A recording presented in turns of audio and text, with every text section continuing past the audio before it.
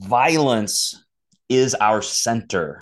You would not be here if your ancestry did not fight as hard as they could to survive. It meant killing another animal or killing somebody else for resources. It's just survival. We have sequestered ourselves away from that. But at the same time, sometimes that pressure on the social ecosystem does make us react somewhat violently against each other, if not completely.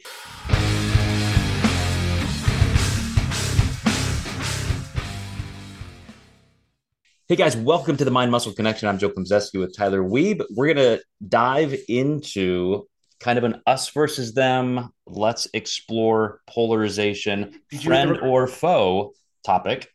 Because I think not only are we deep in it now, and no matter when you hear this, I think we still will be for the foreseeable future. And Tyler, we've talked about this in many forms, but I think looking at it from a specific angle, as a person who wants to, I guess, feel included in communities. We have our fitness community, our bodybuilding community. We're kind of toward the academic side of that, where we work with a lot of general population clients and people who want just full life transformations, not only physical. And there is something right at the heart of social psychology that I just wish people understood. And it's this tension. It's so simple if you understand this. There's me and there's you. So now we have two people. I have wants and needs and desires and freedoms and responsibilities, and so do you. When we bring those together, they don't always match. So we have me, we have you. That means there's a relationship, and there's going to be some dynamic stuff there. It's not always great. We have to resolve conflict and so forth. Well, you add me, you, and a bunch of other yous. Now you have a society or a culture. Now you have a lot of people with potentially conflicting ideas and perspectives and thoughts and wants and needs. And so you ultimately have to create what we call a social contract, which, whether it's spoken or unspoken, it can be spoken in the form of laws and bylaws and rules and regulations, or it's just, hey, this is how we treat each other. If we don't vibe together anymore, then we just go find other friends or leave that community. But when that whole ecosystem starts feeling too much pressure and things start to break down, that's where you have real conflict. That's where you have war. And this is something that we get right from the beginning, right? Like, hey, little Johnny, you are a Klemczewski. Here's what we believe. Here's what those people believe. We're right, they're wrong. Then you go to school. It's like, hey, you're a tiger, they're a bobcat. Our school's better than their school. We're going to kick their asses on the basketball court Friday. And then it's our city versus another city. It's our state versus another state, country versus country, religion versus religion. And we just keep layering in these others, and it really starts to break down. So I'm curious, I don't know if you've thought of it in that kind of format, but when you see the polarization, you see the hate, even bodybuilding federation versus bodybuilding federation, natural versus enhanced. We just love to hate people. And there's something so naturally primal about that. But is it useful? Is it completely destructive? Is it a tool that we should know how to manage in different contexts? How do you just put all this together? Yeah. So, I mean, I was running through like a few just, as you were talking, an idea here, an idea there. I'm like, oh, this, that. And when you kind of started getting into the use of like our language and how it can be so war focused and battle focused and hate focused, I was reminded of just earlier this week, Joe Biden was having his battle for the soul of America speech. And typically I think we see a lot of that language maybe from one other side a lot more. And then all of a sudden to kind of see it on that side, my first initial reaction was, no, that's not how you're supposed to do it. But on the other side, well, sometimes, we fight and fire with fire. But that's kind of what I was reminded of, and just how even so much of our language is dominated by this very aggressive idea of the battle for the soul, like so like grandiose and like life or death. I have to put my life on the line for the soul of this ideology that what I think America is, because these people think America is this. So that's what I was reminded of, and how I felt disappointed and sad that that is always the initial language that we seem to go to when we're comparing ourselves to, whomever our opposite group or whatever. Well, first of all, you landed right in the bullseye, which is this really is a need for self protection. And it can be truly real in, you kind of put it in those terms of, battle and survival and so forth. But even if it's a little bit softer because our society isn't just out there, battling against each other for a meal, um, it still feels that way. Our amygdala is still set up to feel that much intent. And I was watching, I don't know if you've seen The Terminal List, an Amazon Prime series with Chris Pratt. I It's have a about baby now. I don't have much time to watch TV. Okay, well, this is the first series I've watched in months, and I couldn't stop because it's a Navy SEAL who bad shit happens. There's vengeance and his, I mean, family gets murdered and all this stuff. Um, and I watched the conclusion last night, the finale, and it was so good, and yet my only thought was violence is our center. It just is. Because you would not be here if your ancestry did not fight as hard as they could to survive. And that sometimes meant real violence. It meant killing another animal or killing somebody else for resources. It's just survival. We have sequestered ourselves away from that a lot, I think mostly, but at the same time, that's what I mean by sometimes that pressure on the social ecosystem does make us react. It's somewhat violently against each other, if not completely. And this is where you have to be able to talk yourself off that ledge. Is it useful for me to have this angry, compulsive reaction? Is it useful for me to not like that person when, if I think about it, I really don't even know them or that organization or that belief structure or something? These are all self-protective because in our self, our ego, we talked about this, recently, we build these worldviews and these schemas. Then we categorize everything else as you're part of that or you're not, you're for me or against me.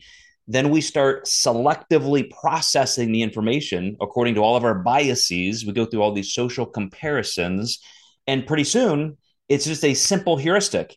You're good or bad. You're a threat or you're not. You're with me or you're against me. And again, I think it just takes, first of all, recognizing, why do I have so much animosity toward that thought or that person or that thing? And really start to analyze through the structure. Again, just knowing this is why my brain does this is the whole ball game.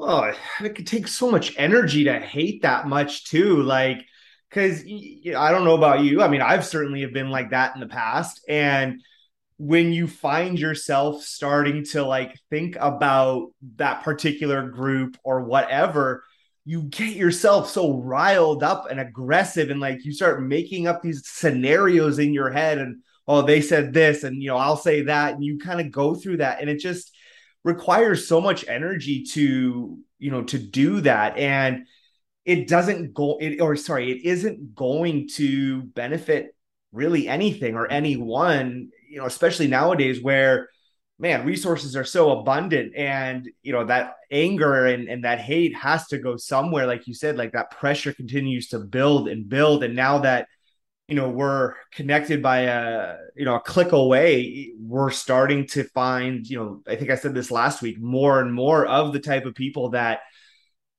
are within our tribe, and now that pressure just continues to build as you find more and more, and you're just seeing like the cracks, right? And it kind of feels like it's almost accelerating to something. Well, I agreed with where you started, and then I'm going to tell you where you went wrong. Okay, thank you. You sound like Steph. um, See, again, there's us versus them. I'm going to tell you Yeah, why I'm right and you're wrong. that's okay. So you are exactly right that it takes so much energy to hate. and it's mostly self-destructive, where I think most people would totally agree with you, because on the surface you're exactly right. Like, it's not useful, but it is useful. That's why we still have it in our psyche. It's useful because those self delusions protect me from having to be open minded and to consider that other people may be right and I may be wrong. And maybe I have all this sunk cost bias on how I've structured my entire belief system in life and family. And that's painful. Like, that can be like a psychic schism. And so we love to cocoon ourselves in these delusions and then just feel nice and warm and cozy. Everybody else is wrong. I'm right. Life goes on. I'll find the people who agree with me and we stay together in our little troop. The other thing that you said, and so first of all, let me say that people who are real high achievers, they absolutely have to have that enemy. They have to have the other to fight against, because that's what drives them. And so people who find themselves unmotivated, without a goal, you could say they're kind of type B or whatever.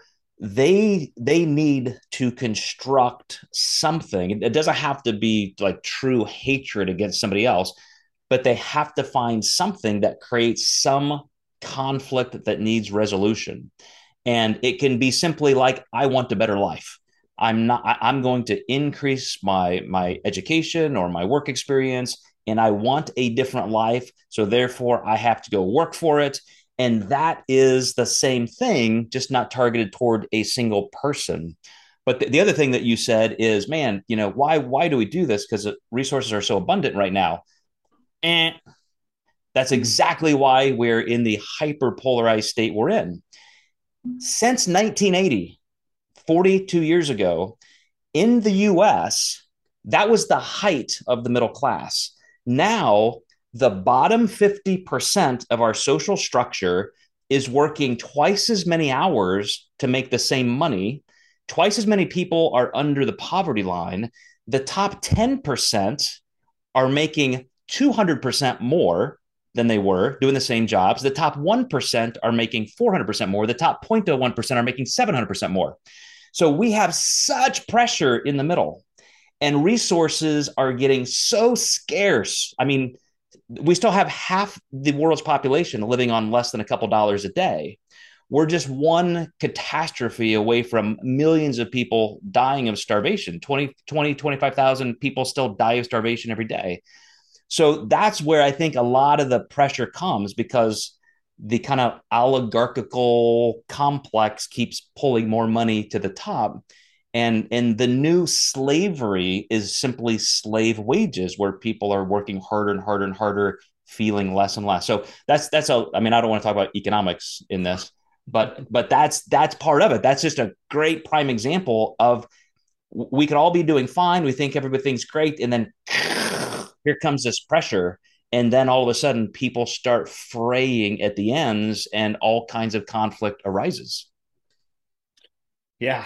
Yeah. I mean, after saying that, you just kind of see it happening every single day. And I think that, maybe this is a little side note, but I think this is like a great example of kind of what we're talking about here today is, you can say that I'm wrong and I'm not going to get my backup. I'm going to go, oh, okay, maybe I am wrong. But there's that initial like embarrassment. There's that initial, oh, right? I Like, do that to you all the time. I know. Well, it's because I'm wrong so much, apparently. I just kind of talk, and whatever happens happens. So but you don't, that's even still something that like I've been really working on as well, and I still think it is applicable to be able to take personal critique and feedback from people that is negative, but it is coming from a point of someone who actually does care and wants you to be better.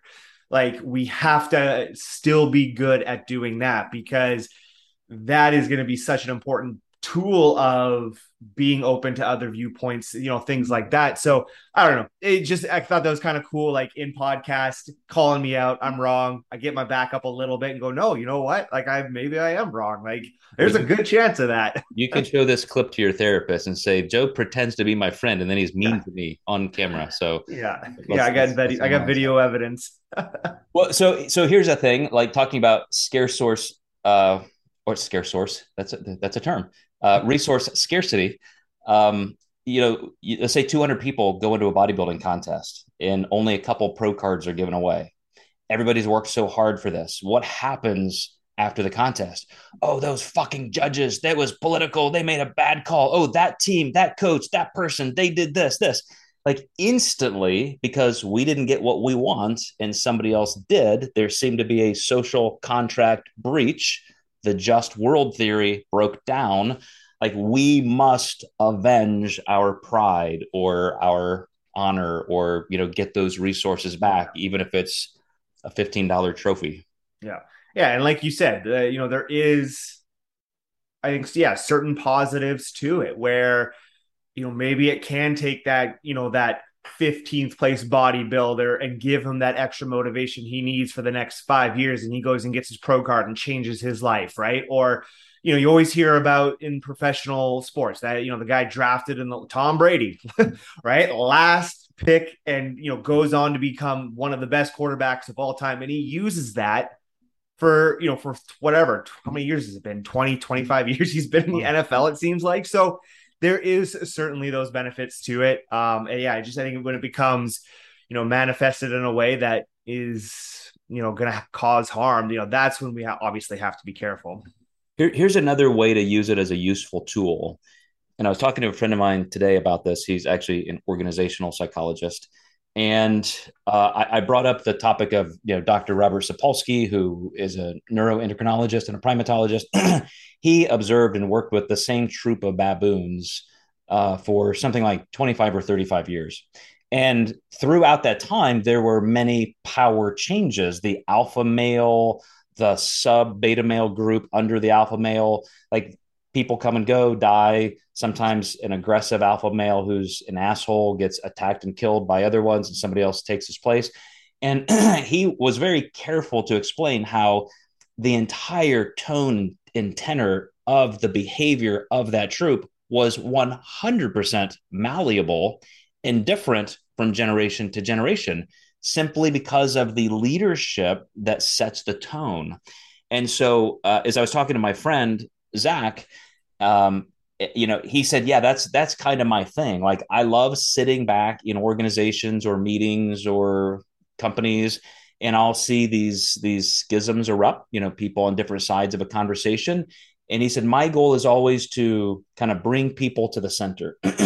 And I think just knowing that that's possible, that other people may not be as aware of these amygdala driven needs for threat perception and that hostility we naturally impulsively feel, and you can just bring people down because it comes from contact theory. Or just think of the whether it's that little kid that I talked about as a metaphor in the beginning, like you were born in this family, so you automatically, we're going to tell you that you hate those people. They have a different color skin than you, a different belief than you, so they're not like us. Well, you can do the opposite.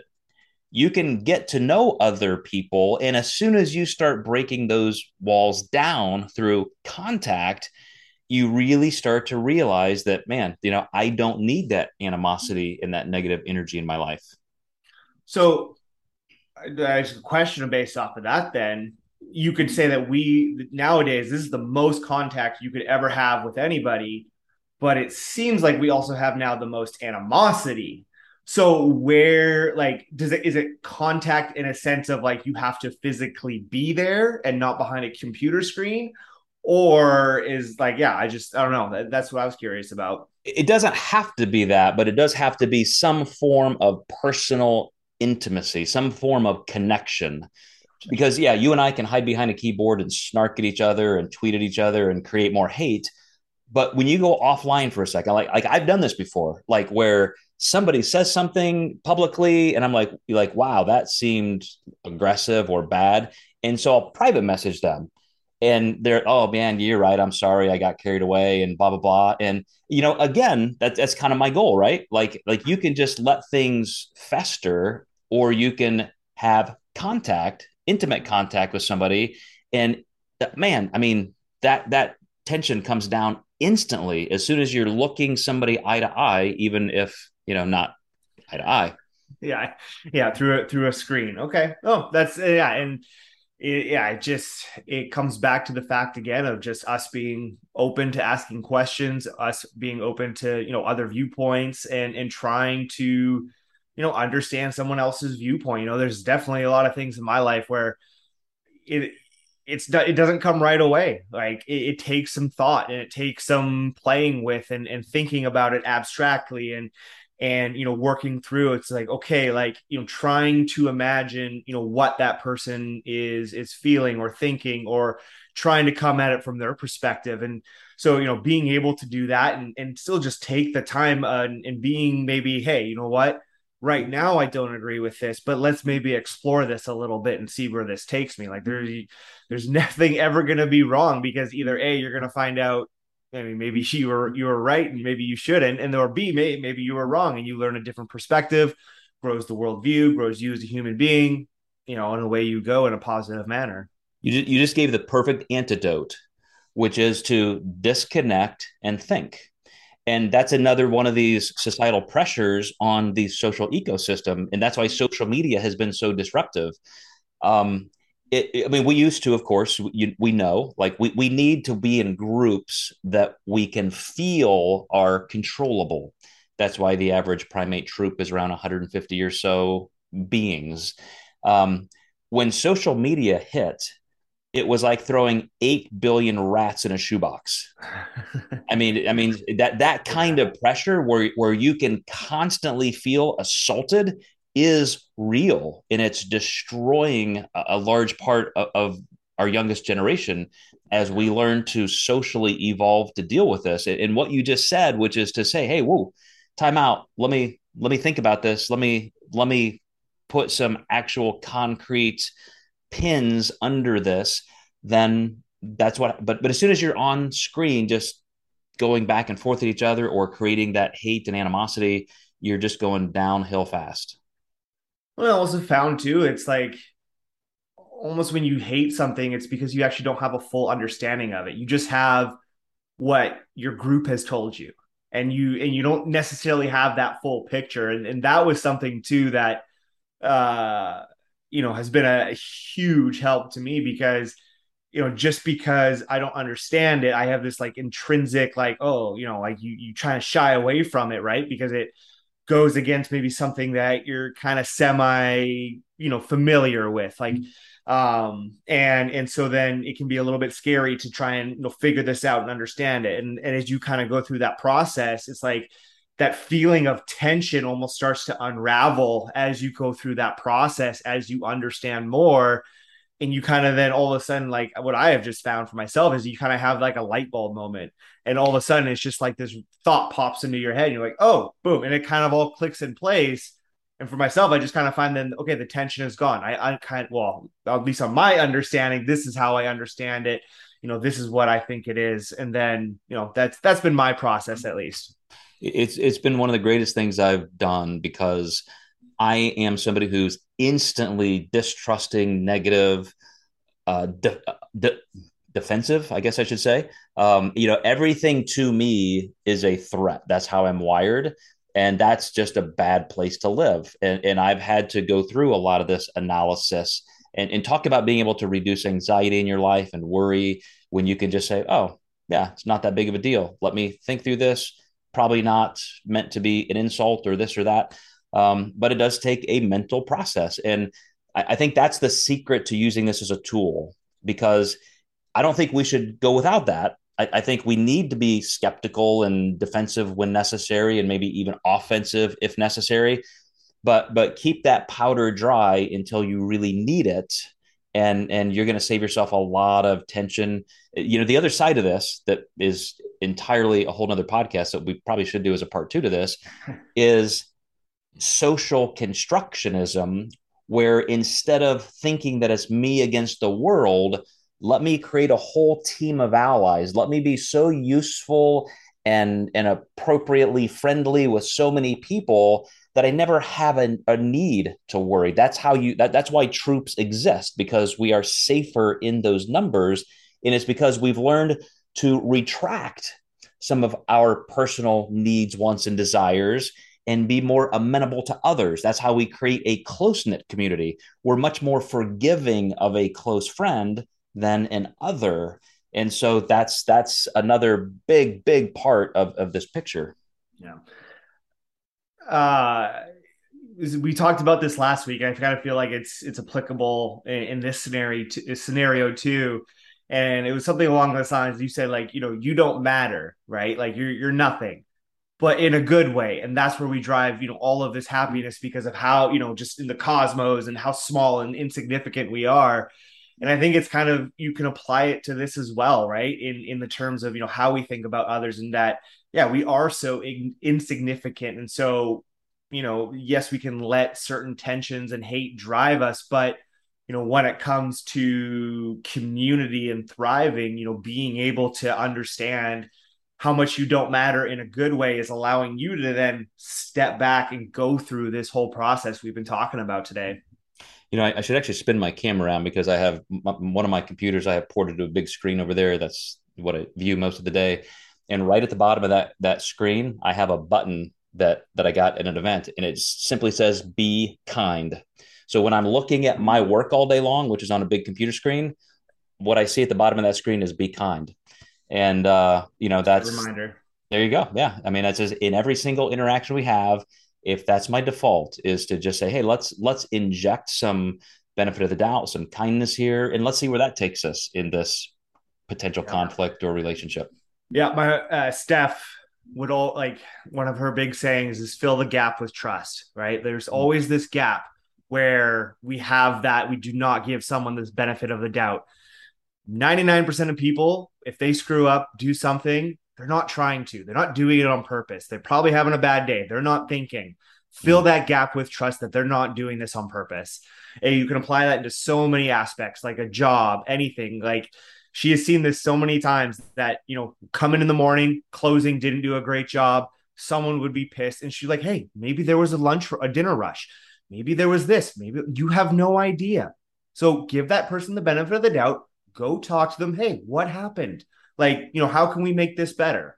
Boom, there you go. Now you have completely gotten rid of a situation that is going to escalate, piss people off, get people against each other, and create disharmony in a team when they could have just, hey, maybe something happened. I'm going to go talk to them and see, if everything was okay. Steph for the win. Why are you on this podcast? I need Stephanie in here. Hey, maybe we'll have to do a guest with her. All right, man. Well, thank you, Tyler, for real. Really appreciate this. It's obviously one of my hobby horses. I love talking about social psychology, and hope you guys have learned something. Let us know, and any topics you want us to dip into, and we'll see you next time in the Mind Muscle Connection.